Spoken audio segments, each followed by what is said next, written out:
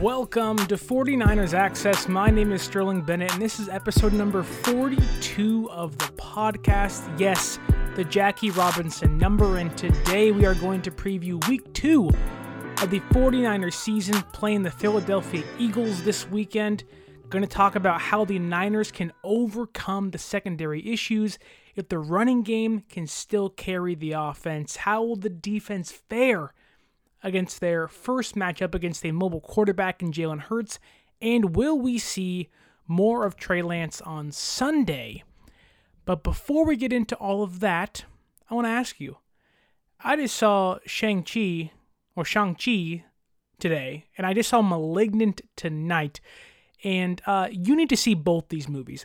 Shang-Chi, because one, it's a great movie, it's fun, it's funny, it's action-packed, it's a movie for the family. It's just a great movie. It honors culture in a bunch of different ways, the Chinese culture, but also it's a very fun movie for the family and the kids. The kids will love it. Our theater was surprisingly kind of filled today. I live in the East Bay, in the Bay Area, and I was surprised how filled it was actually, and I'm happy it was. Kind of felt more like real life again. The Malignant I saw on HBO Max, and you talk about a twist. You talk about one of the more fun horror movies out there, and I'm a big horror movie buff. I love Halloween. I'm waiting for it to come out in October. I was there when it came out a couple years ago in 2018. I bought tickets, was there. I had my Michael Myers mask and I was ready to go. I'm a big horror movie aficionado, and Malignant, wow. I will say you have never seen a movie like that before, especially if you like horror movies. Do not be afraid to watch Malignant. The marketing is nothing like the actual movie, and the twist, it'll leave you sitting there kind of how the Niner game did on Sunday against Detroit, kind of saying, what did I just watch?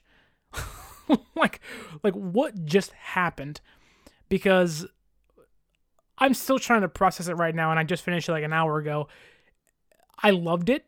I will probably watch it again eventually, but wow. but let's talk about the 49ers. Please go see those movies. Support the movie theater industry in a time like this. But let's talk about the 49ers. Let's talk about what the heck is going on with Brandon Aiyuk, because we got this kind of feeling of, is this Dante Pettis 2.0? And the reason why I say that is because what happened on Sunday against the Lions was, why isn't Brandon Aiyuk playing? That was the question kind of going through every single Niner fan's head. Why isn't Brandon Aiyuk on the field? Why isn't he getting reps? Why isn't he getting the ball? What is going on with Brandon Aiyuk? And the first issue was, or the question was, is this Dante Pettis 2.0? Because everyone was worried, is he in Kyle Shanahan's doghouse? And after Sunday's game, I talked about, let's not predict, or let's not kind of get into the he said, she said, well, I heard it's this and I heard it's that. Let's focus on what we know. And we heard maybe the hamstring was an issue. We heard maybe that could have been the reason why he was held out. And all throughout the week, there's so many rumors coming out, is it actually the hamstring? Is it not the hamstring? And Cam Inman was asked, is it actually the hamstring, on DRK this past week, Damon Rado and Kolsky on 95.7 The Game? And his answer is pretty blunt. He said, no, it's not that. It's that Trent Sherfield knows this offense better than Brandon Aiyuk. And to a certain degree, you want to give your kudos to Trent Sherfield. That we should be happy a receiver who was kind of written off as a special teams player only has come into the offense and has learned it this quickly, which is something Kyle Shanahan loves from his players. If you can learn the system quickly and you can have even a minimal amount of success early, you will at least be given the chance to get the ball more. And Trent Sherfield has done that.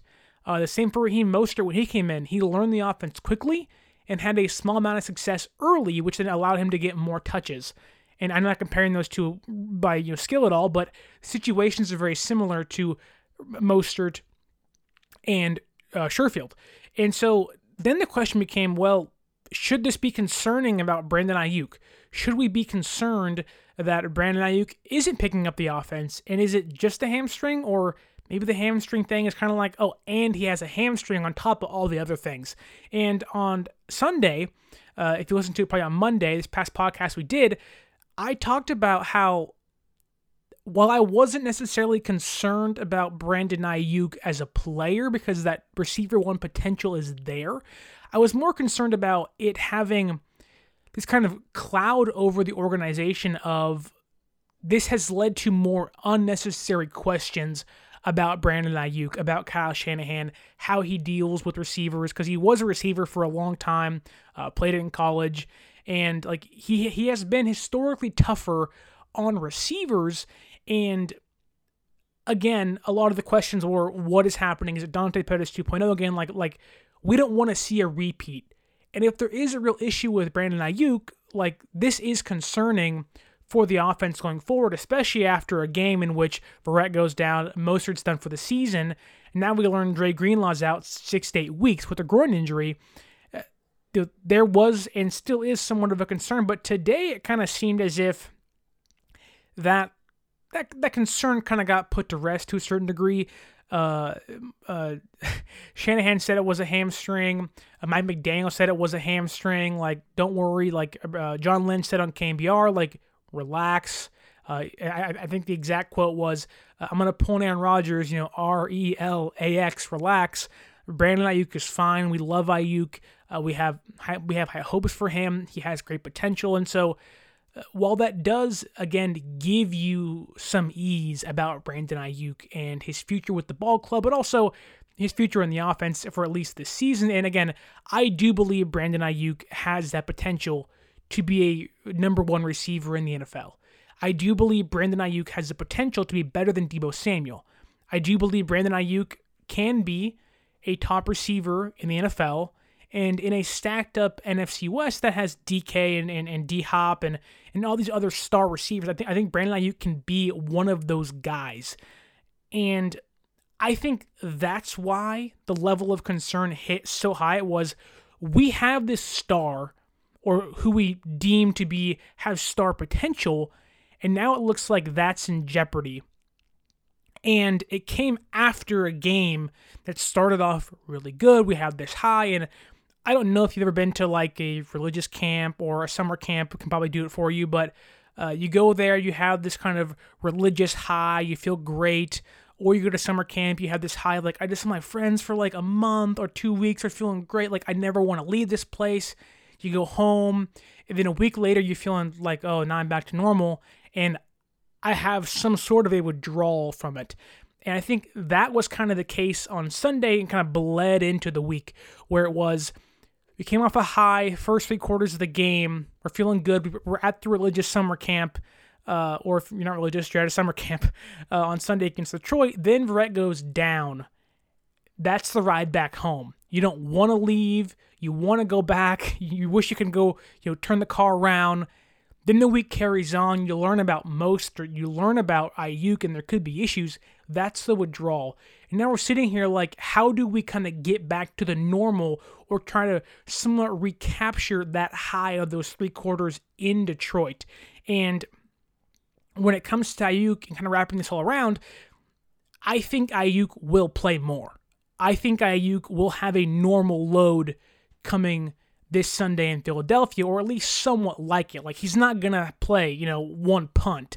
He's going to touch the ball. And I wouldn't be surprised if he gets the ball the first play, because Shanahan's that kind of head coach where if the media talks about it every single day for the entire week, he will say, I'm going to just kind of show you that I don't care what you think.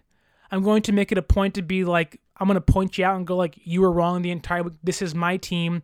I control the roster. I control the depth chart. I control who plays and who doesn't play.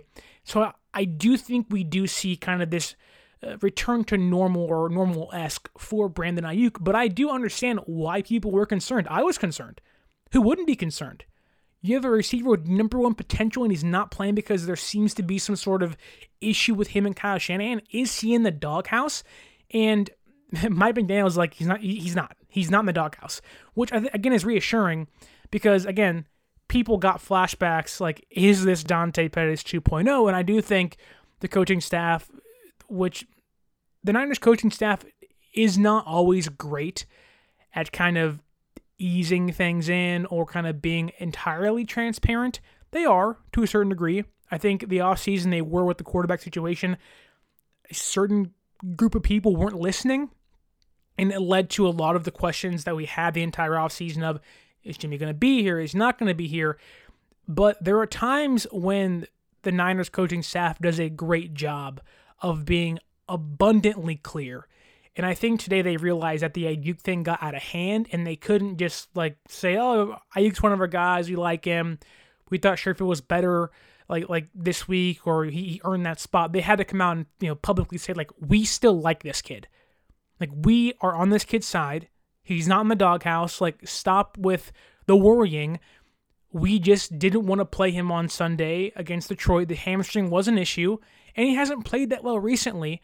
And he needs to prove to us every single day. And I think that's one thing that anybody has to realize if you're Brandon Ayuk or you're Deebo Samuel or you're Jimmy Garoppolo. Every day, there is a chance, an opportunity for someone to take your job. Whether you're a construction worker, you work on radio like I do, you're a teacher. And I understand lesser so in certain positions, certain jobs, certain careers, lesser so. But in the NFL, every single day there is a chance that you will lose your job to somebody else.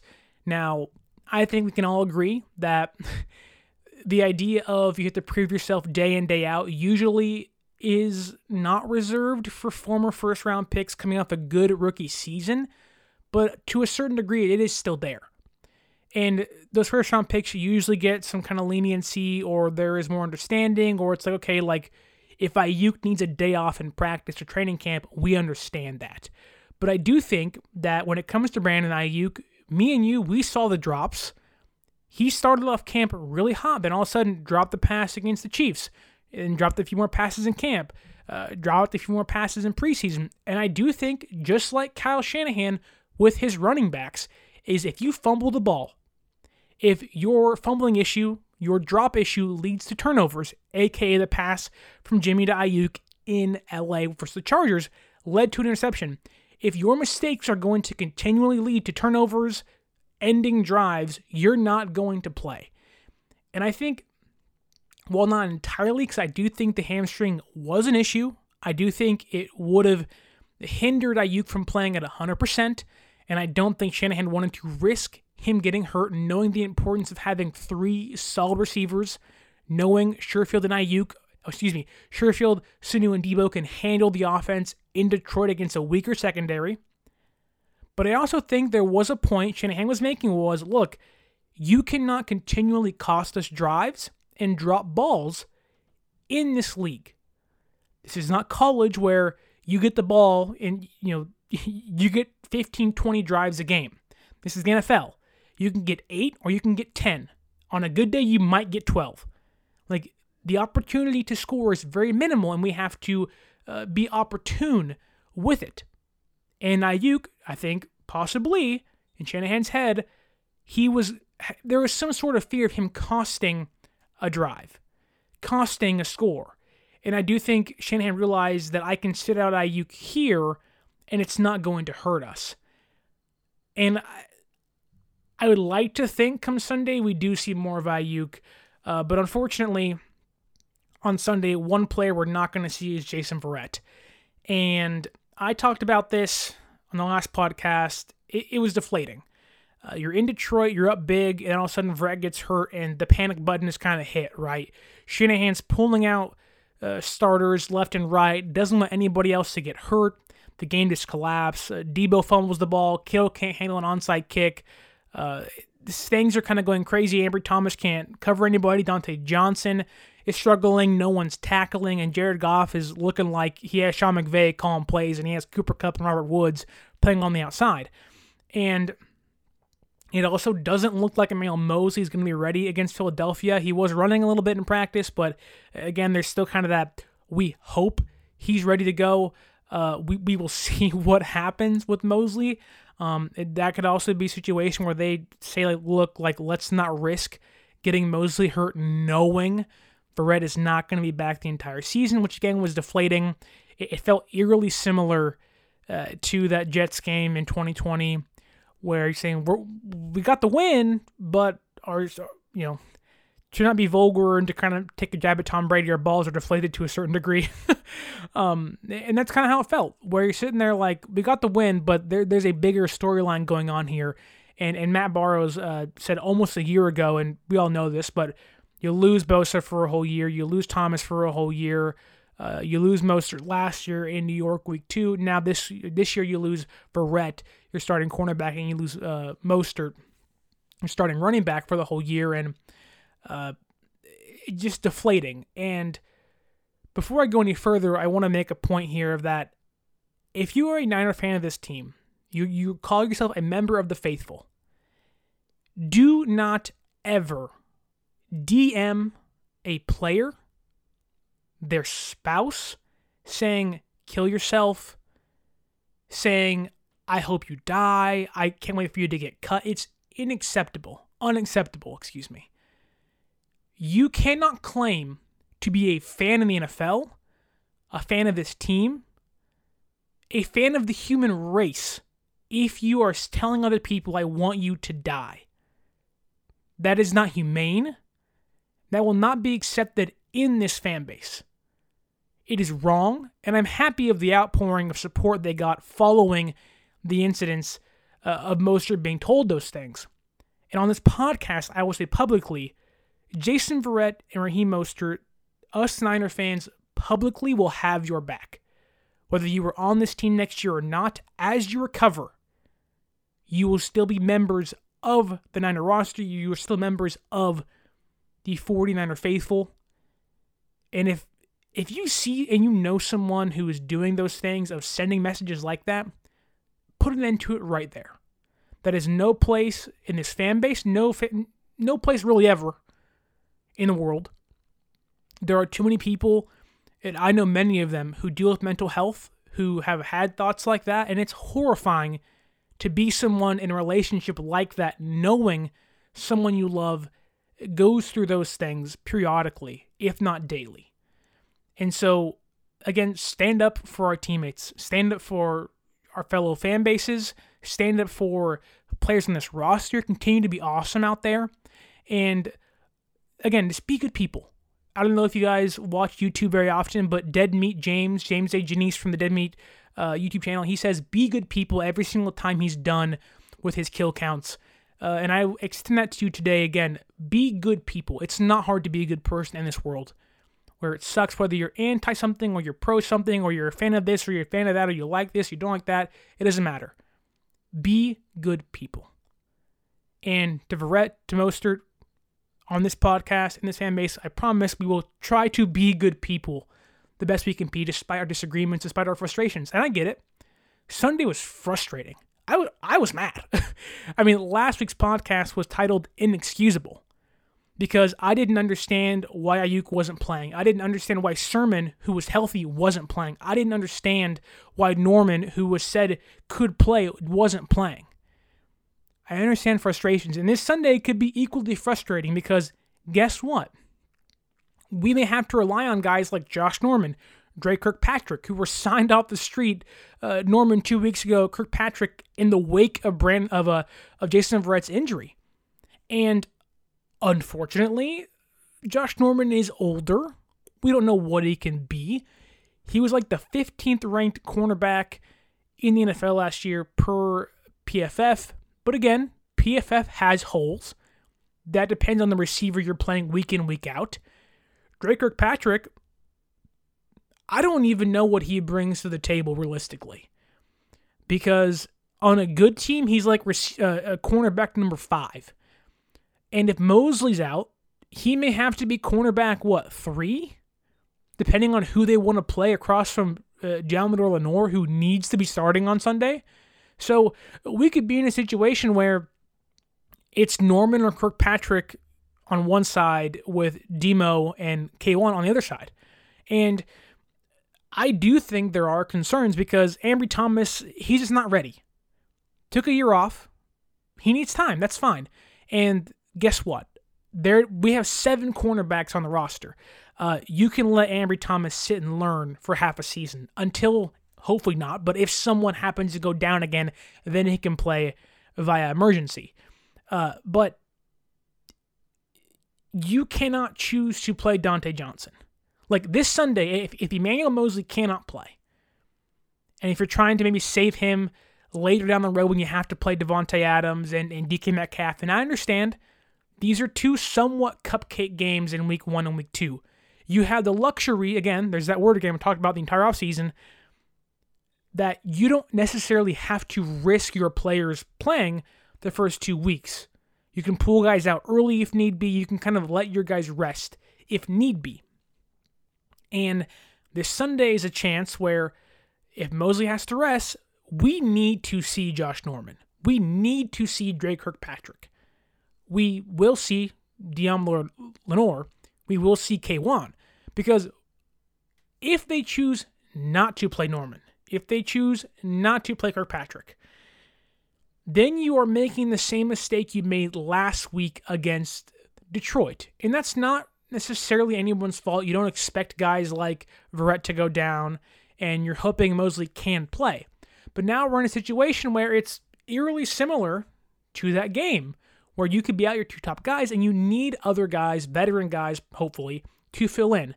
And if they don't, the same mistake that was made last week is made this week of choosing to play Dante Johnson, choosing to play Ambry Thomas over Josh Norman, over Kirkpatrick, who, let's be honest here, despite not even maybe knowing the system 100%, probably are better than Johnson, than Thomas, just right now, based off what they can bring as a veteran 7-10 years in the NFL.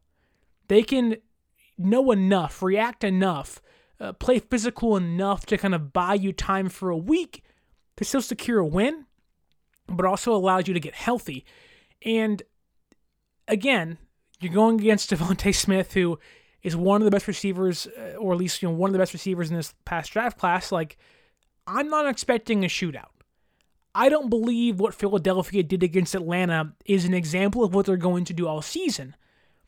Because, look, I understand they have Jalen Hurts, and I understand that Trey Lance is helping the Niners scheme for him. I think that's going to benefit us. And let's be honest, that's not a hot take. It's not a wow comment to make, but Trey Lance being there, his ability to throw the ball and run the ball, they've never had this before. Josh Johnson doesn't count. Like, he just doesn't count. Matt Breida playing, scout QB who can run too doesn't count. Trey Lance can hurt you with his arm and his leg, similar to what Jalen Hurts can. I do think Jalen Hurts I don't think he's as good of a quarterback as Trey Lance is, but he has a year under his belt, and he does maybe know some more of the nuances more than Trey Lance does. But Trey Lance can help this team prepare. And I'm sure every podcast you'll listen to, every person in Niners Twitter and the community will say, the one thing I'm looking forward to seeing is how DeMeco Ryans debuts against mobile quarterbacks.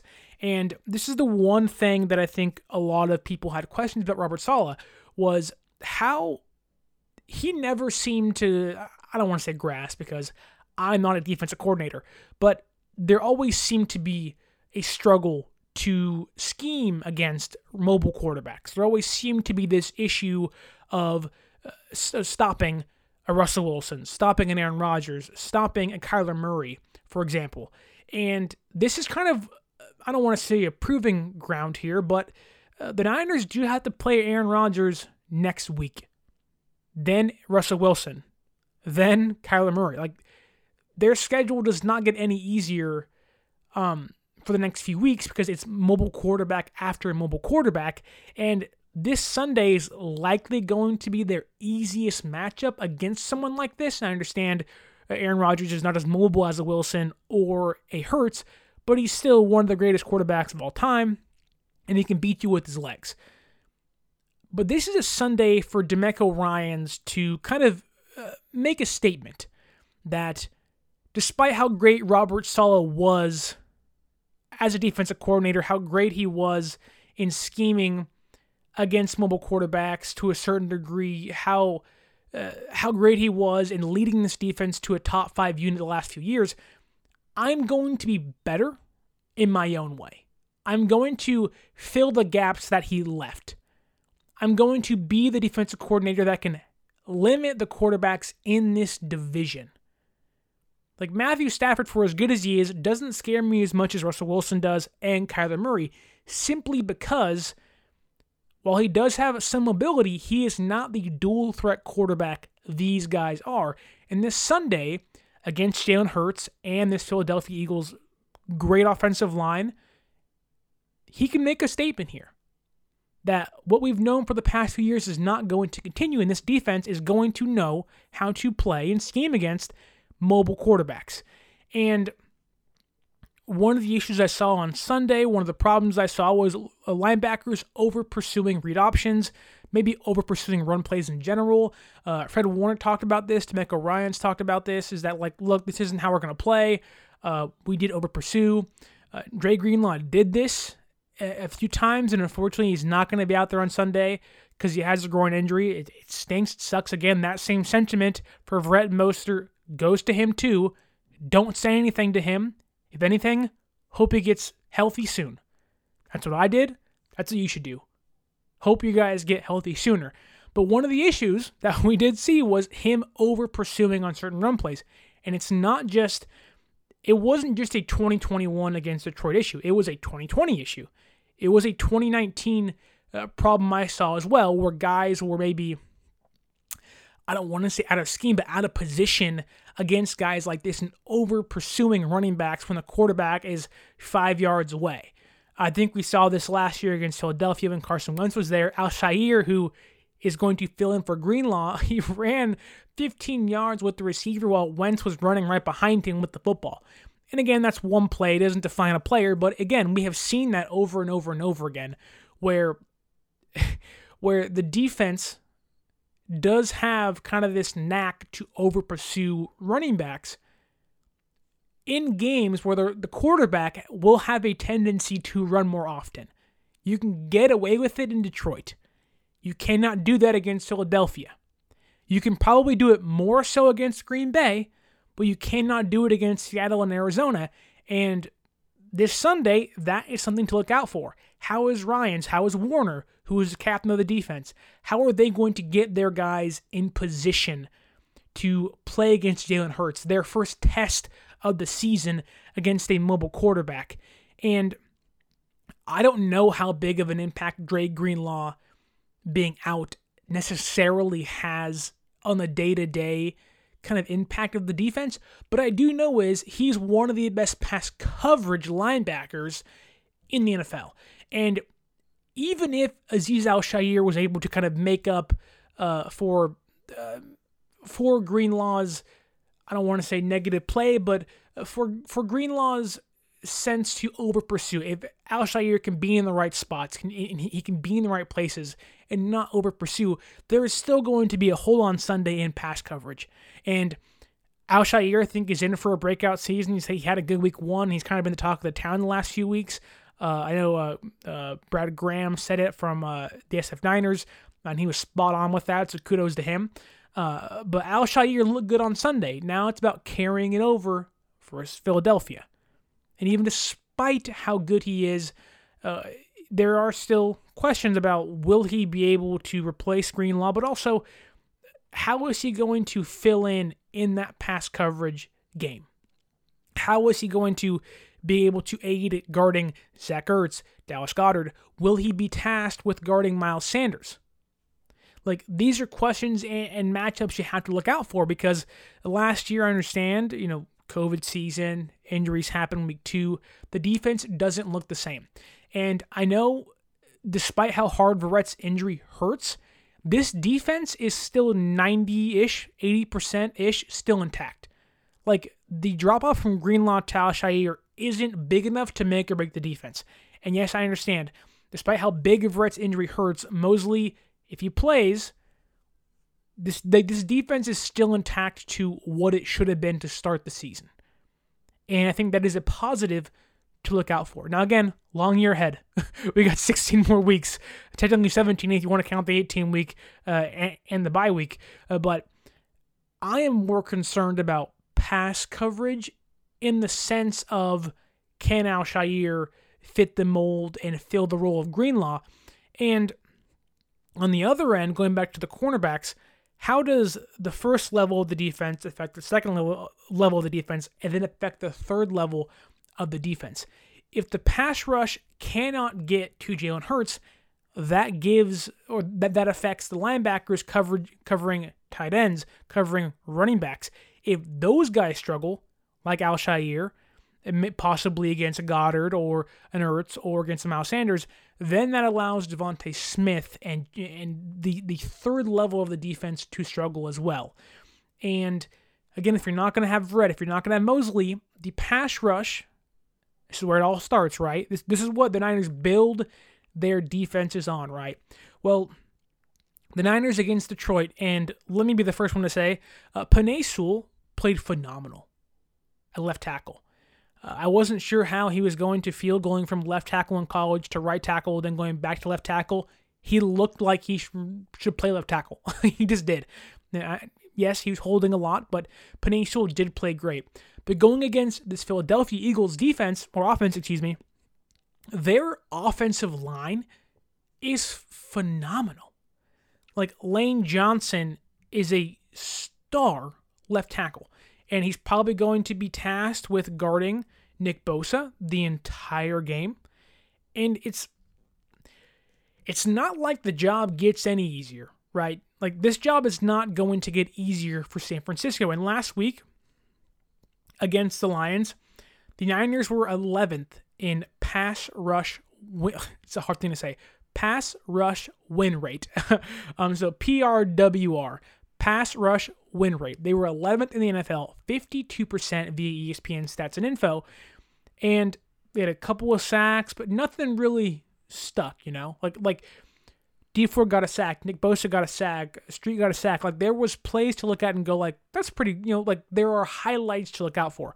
But I was talking to a friend over the weekend, and he was like, yeah, but all the sacks kind of seem like Goff ran into them. And in the moment, you don't think about it, but, like, yeah, you're right. Like, the Niners, despite giving pressure to Goff, really didn't have a clean sack against Goff that you look at and go like, wow, that was elite pass rush. And that doesn't mean we didn't see that. Again, a lot of pass rush is not about getting the sack. It's about putting pressure on the quarterback. But in a game like this, unfortunately, the Niners cannot trying to think of the word here, the Niners can't rely on a 52% win rate. They cannot sit back and say that's okay. They need to push for more, and they are. Like, this is not a, they need to go out there and do this. This is they are going to go out there and try to scheme better, try to win, they're going to try to win their battle in the trenches better every single time, right? But they cannot suffice. Like, it is not going to be sufficient enough for them to be 11th in the NFL, not just on Sunday, but also every single time they play, but also every single time they play a mobile quarterback. You have to win at the line of scrimmage. And with an Eagles offensive line that has Lane Johnson, Brandon Brooks, Jason Kelce, like, these guys know how to play.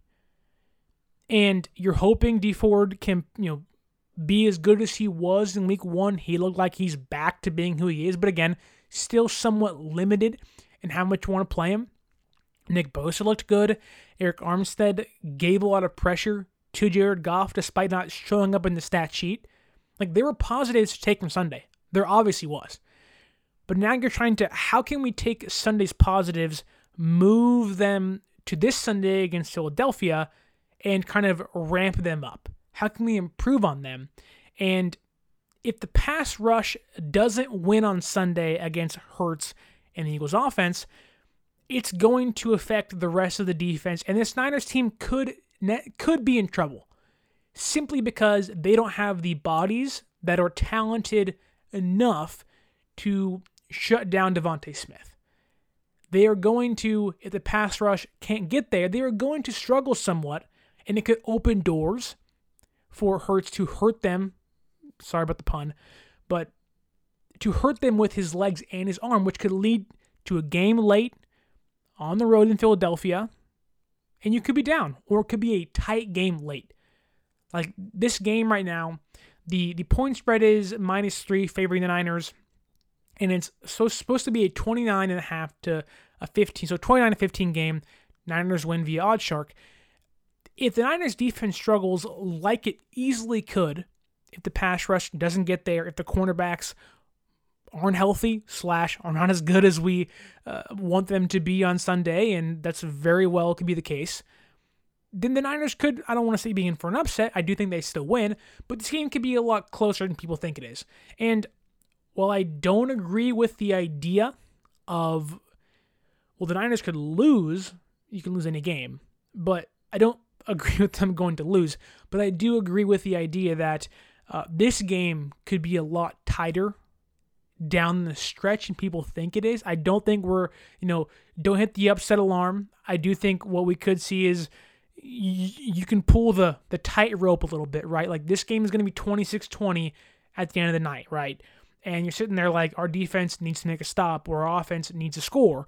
And I do think on top of the pass rush needing to be better on Sunday because it helps every layer of the defense, the running defense has to be better. There's no excuse as to why DeAndre Swift and Jamal Williams had a combined 93 yards on Sunday versus Detroit in Week 1. And I understand that Javon Kinlaw not playing had a big factor in that. Kevin Givens had a great game against the run defense, but DJ Jones, Zach Kerr, these guys need to step up. And it's not me calling them out. What it is it's me understanding that Philadelphia is going to want to run read option the entire time. And if it works, then they're going to be able to open their offense more, and it's going to gash our defense. That will likely have a weaker secondary on Sunday than it did a week ago in Detroit. And we saw what a weak secondary can do for this defense, and it's not fun to watch. But Javon Kinlaw did practice today. He was seen getting some reps in. He might be limited on Sunday, but a good sign. And I think if you have a run defense with, Bosa, Givens, Armstead, and Kinlaw, this defense is a lot stronger up front than what it was against Detroit. And I don't think we're going to have the same problem with Miles Sanders gashing us for, 93 yards. He has the potential to, especially if the run defense still struggles like it did on Sunday against Detroit. But I would see the likelihood of that happening again because DeMeco Ryans addressed it. He goes, look, that's not how we play defense. I didn't like how we executed. We're going to get that fixed pretty much. And so they know where they have to improve. Their defensive coordinators, their defensive linemen, they know where they struggled at. And if Kinlaw's back, it does aid that, kind of band-aids the issue to a certain degree while they try to get the scheme figured out and kind of nail it down as the season continues. So I don't want to worry about the defense, every layer of it, but I want to hammer home the point that if the pass rush does struggle, we could run into an issue of, look, like our linebackers, despite being how good they are, Greenlaw isn't out there. Al-Shaair, for as good as he is, might not be Greenlaw in pass coverage. That's a place to target if I'm Philadelphia. Take a chance on him. See what he can do. And you're not going to target Fred Warner. Target who you think you have the matchup, who you think you can win the matchup with, right? It's like in basketball, like in baseball. In baseball, you bring it, maybe you used to when you could actually change pitchers left and right, but Bruce Bochy. We all love Bruce Bochy, right? Or most of us do in the Bay Area. He was a master of playing the matchups. On Sunday, Philadelphia is going to do that, right? They're going to say, oh, there's Kirkpatrick and Norman, let's target him.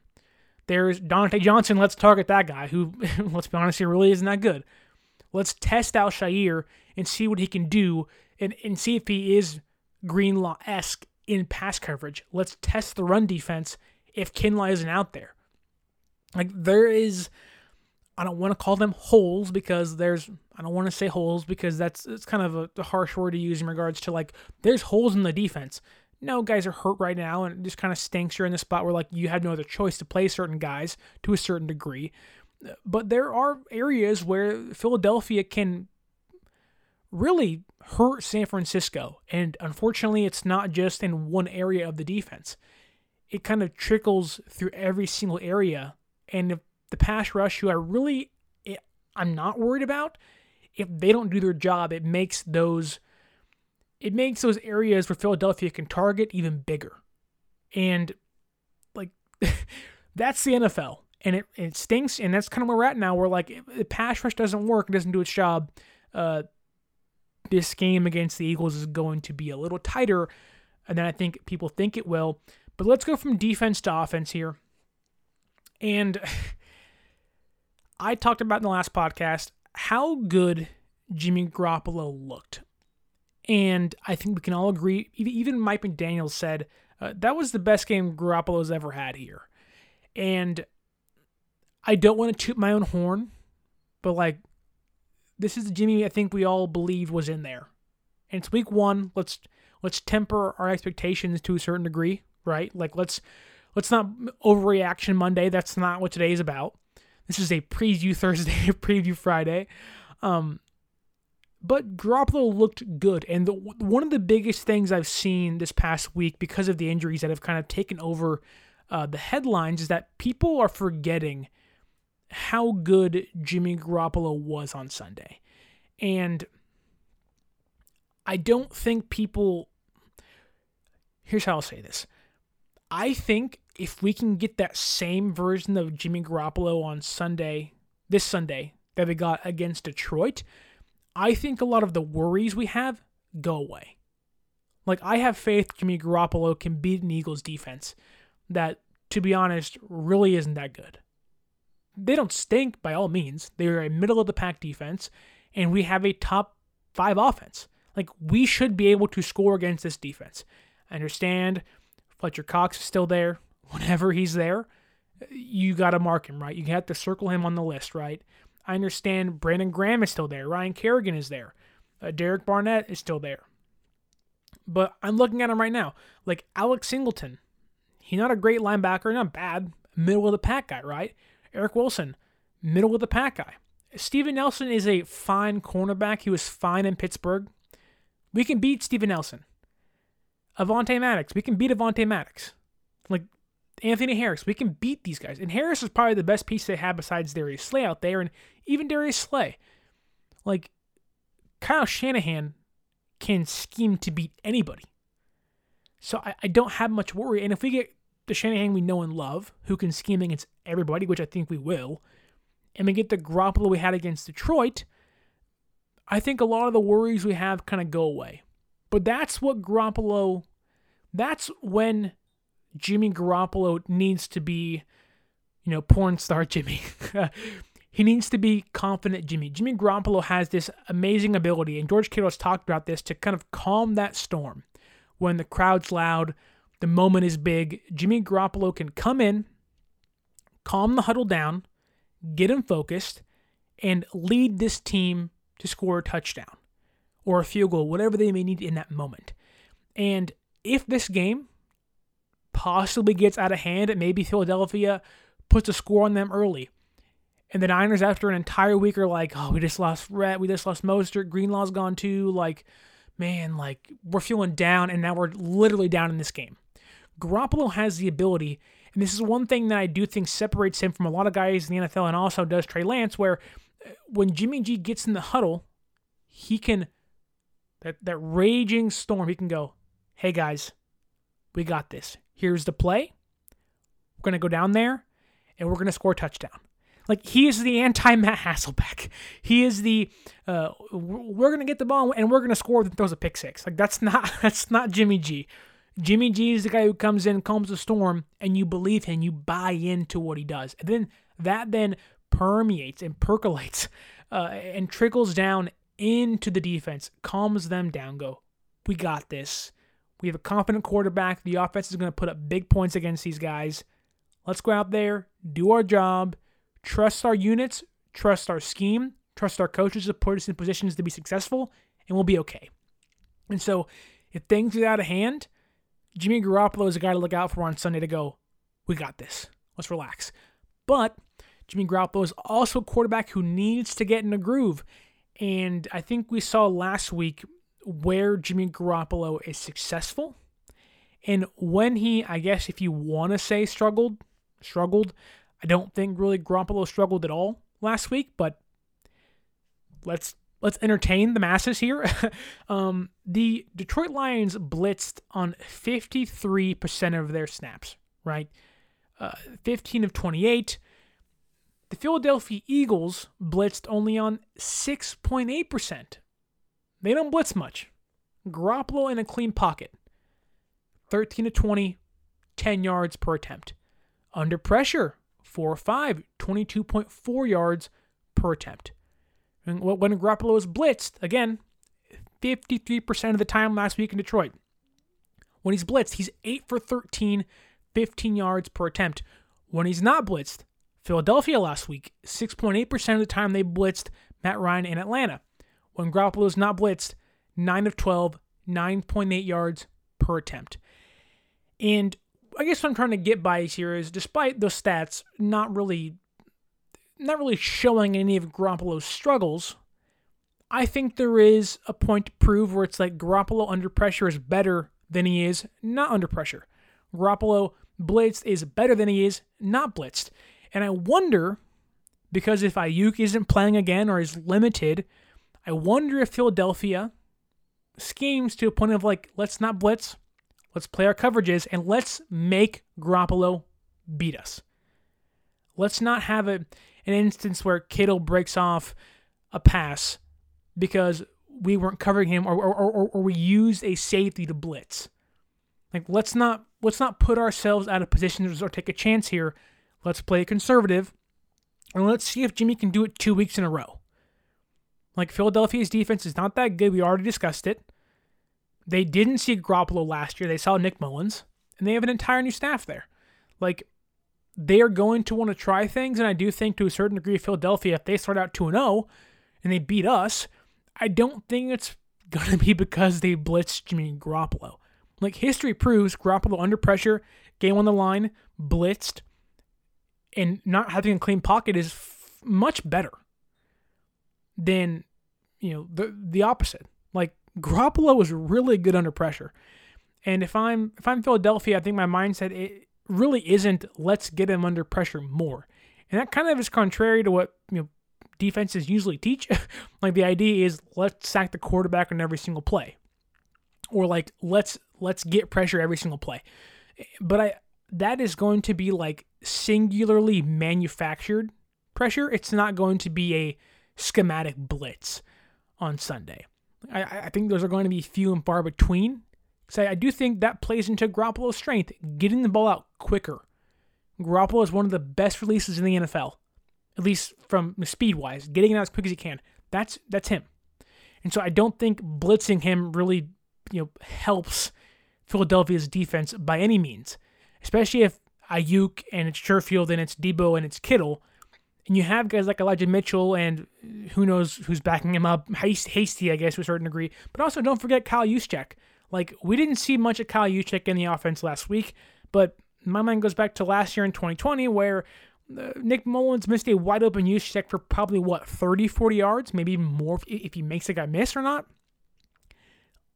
I would circle Kyle Juszczyk as a guy where I don't think Philadelphia can cover him. Like, the Niners can do so much with their offense, and if they're going to pressure Garoppolo, again, I wouldn't advise that. Don't be surprised if Juszczyk makes an appearance here too and maybe even scores a touchdown, because he can kind of be that kind of... It's funny because he is in on every single play, whether it's blocking or not, but you always seem to forget Kyle Juszczyk is out there. But he's one of the few fullbacks, maybe the only one, that can actually do something when he has the ball in his hands other than a 1-yard run at the goal line to get you a first down. Like, he is kind of like this, they call him the Swiss Army knife. He can be that guy where he's pretty much a tight end playing fullback, and so I wouldn't be surprised if Shanahan utilized him as kind of this, that Swiss Army knife player on Sunday because Philadelphia is going to say, we got to guard 4 guys, and now Juszczyk is down wide open 20 yards. All Garoppolo has to do is hit him. So don't be surprised if Juszczyk's out there and he catches a couple passes. He definitely is a guy to take a look at every single play and go, where is that guy at? On top of Kittle and Debo and maybe Ayuk and even Mitchell on Sunday. But let's move to the running back room here, because is Sermon suiting up? That's probably a question you have. It's a question I got. I think he's going to. That kind of has to, right? He has to suit up. And I think last week on Monday, I talked about it being inexcusable as to why Trey Sermon wasn't suited up. The idea that a 6th-round pick beat out a 3rd-round pick, the highest drafted running back you've ever had in the Lynch and Shanahan era, like to me that's inexcusable. He's not hurt. He just isn't good enough to play. Like, that's kind of what you're saying. And so on Sunday, I don't know how much Sermon plays, but he's going to have to be active because Mostert's now done for the season. And so I think most media pundits, most guys who do projections, whether it's fantasy or not, they're going to say Elijah Mitchell's going to get, 15 to 19 to 20 carries. He'll probably be running back 1, but I wouldn't be surprised to see more of JaMycal Hasty on Sunday. You don't want to burn a kid out early like Mitchell. And I think the reason why Shanahan did that on Sunday against Detroit was simply because he had to. And so I wouldn't be surprised if Mitchell goes for 16, 17 carries, Hasty gets, 5 to 6, and Sermon gets 2 to 3. We probably won't see Trenton Cannon. Kerryon Johnson on the practice squad. I do have higher hopes for Kerryon Johnson more than Cannon, simply because Johnson's only 24. He has shown that when he's healthy, he can actually do something in the NFL. He had a good rookie season with Detroit a few years back. I think he can kind of be that reclamation project for Kyle Shanahan. Running backs, whoever it is, like, they can make him work. But again, like, I would expect Mitchell to be the number 1 running back. And to all the concerns out there of, like, how are we going to win? Like, the running game doesn't exist anymore. Or to a certain degree, like, we don't have our running back number 1. And can Mitchell be that guy back-to-back weeks? That's a question I have. And anytime you see a player, it's like in baseball or whatever sport it is, and people have success, okay, I want to see you do it again. Like, practice makes perfect, right? Like, so, whatever, playing a sport, whatever it is, if that person has a good practice, okay, show me tomorrow. It goes back to the Ayuk thing. Every day is a chance for someone to take your job. Elijah Mitchell capitalized on Mostert going down despite how bad it was. Now on Sunday against Philadelphia, who was going to kind of grab that brass ring and capitalize on this moment? The running back room is open to a certain degree. Like, Mitchell isn't just a defined running back 1. Like, Sermon can break off 2 big runs and you're sitting there like, no, now we're up to something here. Like, why wasn't this guy playing last week? And Sermon has, from what we've heard from McDaniels and Shanahan, taken it pretty well. He understands why he didn't play, and he's motivated to be better, which is great. That's what you want to hear. But Philadelphia gave up 4.8 yards per carry. Like, it wasn't like Philadelphia was stopping the run despite having Fletcher Cox on defense, despite having guys like Brandon Graham and Derek Barnett on defense. Like, they were still being hit, and hit hard by Mike Davis for 4.8 yards on the ground. Like, Philadelphia wasn't a run-stopping defense. Atlanta just couldn't score. They couldn't move the ball against them consistently. What is the one thing I have said repeatedly that Jimmy Garoppolo does for this Niners offense? Moves the ball consistently over and over and over again. He's efficient. On Sunday, if Philadelphia is going to give you 4.8, almost 5 yards per carry, I see no problem with what Jimmy Garoppolo on this offense can do. Whether it's Mitchell or Sermon or Hasty, I would lean Mitchell, obviously. He's the hot hand, but I see no issue or no problem with what this Niners offense can do on Sunday versus Philadelphia. Then our final topic of today is, what is Kyle Shanahan gonna do with Trey Lance? And a lot of people, and even myself to a certain degree, had a problem or maybe just questioned how Kyle Shanahan utilized Trey Lance last week. I didn't get the 3rd and 20. I didn't get it. Lance couldn't throw other than 1 yard, 5 yards, whatever it was in the red zone. Couldn't throw. So, it's coming. Now, Lance looks like, from what we've heard, what we've seen, he can throw. That finger really isn't an issue now. Or if it is, it's at 80% and he can throw the ball 15 yards. Now we'll get to see a little more of what Trey Lance can do and how Kyle Shanahan truly wants to use this 2-quarterback system in San Francisco. And so, again, I think we're going to see, 80% read options with him. I think that's what Shanahan wants to do. Again, like Juszczyk is that extra added-on factor of we have a fullback that can do things that other fullbacks can't. You have to circle him on, on this team, on this roster. He's the guy to look out for. So is Trey Lance now. And yes, he has to prove that. And I do think while Philadelphia does have an advantage of having a quarterback in camp already that is a mobile guy, I do think the added-on factor of what Kyle Shanahan can do with a 80%, maybe 100% healthy Trey Lance is fascinating. Because now he gets to throw the ball 15 yards, right? Now he gets to have the chance to make a 20-yard out route to Sherfield, or isn't just limited to a 5-yard run or 5-yard pass, to Sherfield in the red zone. Now on a 3rd and 20, you can actually use Trey Lance's arm, and then you can also allow him, if need be, to run the football and get you in field goal position.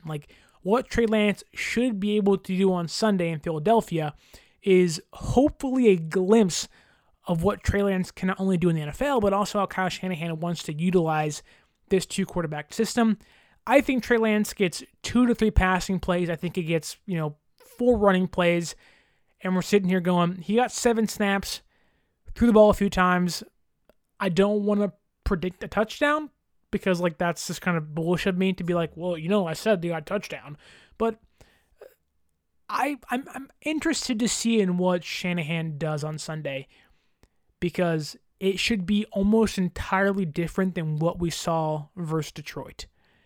And despite how, maybe prepared Philadelphia could be for Trey Lance, I do think that what they haven't seen is him fake a read option or do a read option, step back and throw, a 15-yard, ball to Kittle over the middle, or hit Deebo in stride down the right side of the field. He just kind of adds another layer, another element of, we have to prepare for this guy. And that's added on to Kittle and Jimmy and Deebo and Ayuk, especially if Ayuk's healthy. This offense is going to look really good. And I don't know if Sunday is that close. Right now, the score, again, I already said, the spread's -5 favoring the 49ers. The predicted score is 29-15 per OddsShark.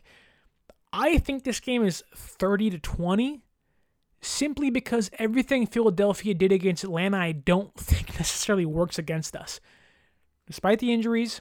And I do think that is where Philadelphia can, again, be successful. They can target our secondary if Mosley isn't playing. There are areas they can poke holes in, especially if that pass rush isn't winning the battle up front. And so I do think they can put up 20 points, maybe 24. And that's where I think this game does get somewhat close. Maybe it's 30-24 late in the game. We're sitting there can the defense hold on? Or, can the offense get that crucial first down to kind of ice the game? I think this game is 30-20. I think San Francisco is well prepared for Jalen Hurts, but I do think he does, again, hit those holes needed to hurt our defense. And I do think at a certain point we're probably going to be down 6-7-0. And Jimmy Garoppolo is going to come in, calm the offense down, kind of put that, when you look in Jimmy Garoppolo's eyes and you see that jawline, you get a little flustered inside, right? Even if you're a straight guy, you go hold me. Please hold me. And I think that's kind of the effect he has on the football field, right? Where it's he's a commanding presence. He is a captain of the team.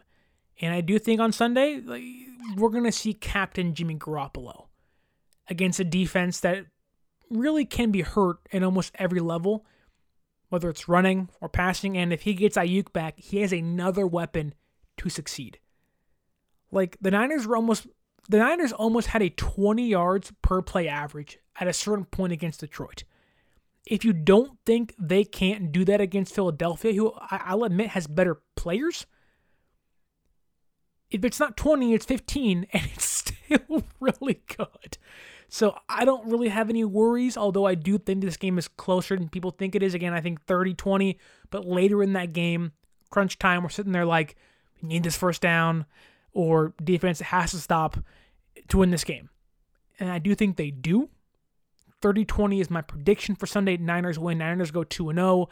Garoppolo calms the storm that has been this week. Ayuk plays a little bit. We see a little more Trey Lance. And I do think if that pass rush wins up front, this game is in the bag. I want to see Nick Bosa get his second sack on Sunday. I want to see Trey Lance give me a little of that franchise quarterback feel, Give me a flash. You had some flashes in preseason. Give me a flash on Sunday against Philadelphia. And let's prove that we can scheme against mobile quarterbacks for the first time in the last, 2-3 years?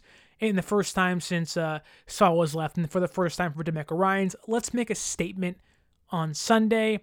And if you want to make a statement, if you want to make a comment, follow us on social media. Ooh, what a transition. Follow us on social media. Instagram is at 49ers.access. Follow us on Twitter, 49ers_access. You are not going to want to miss a thing. If it's injury updates, score updates, did we just trade for a cornerback? Did we just claim a running back off waivers? You are going to find it on our social media. Again, 49ers.access, Twitter, 49ers_access. Tell your friends. Leave a like on this podcast. Share it with your mom. Share it with your dad. Share it with the faithful out there. Don't forget to leave a like, subscribe, leave a review, a kind one, hopefully. I think I'm a nice guy. I like Marvel. I like horror movies. Maybe you do too. Maybe we're best friends now. Who knows? But until next time, until Sunday against Philadelphia, hopefully it's when I think it's going to be a win. My name is Sterling Bennett. Enjoy the game. Wear your jersey. Don't get too drunk. And until next time, this has been the 49ers Access Podcast. Stay faithful.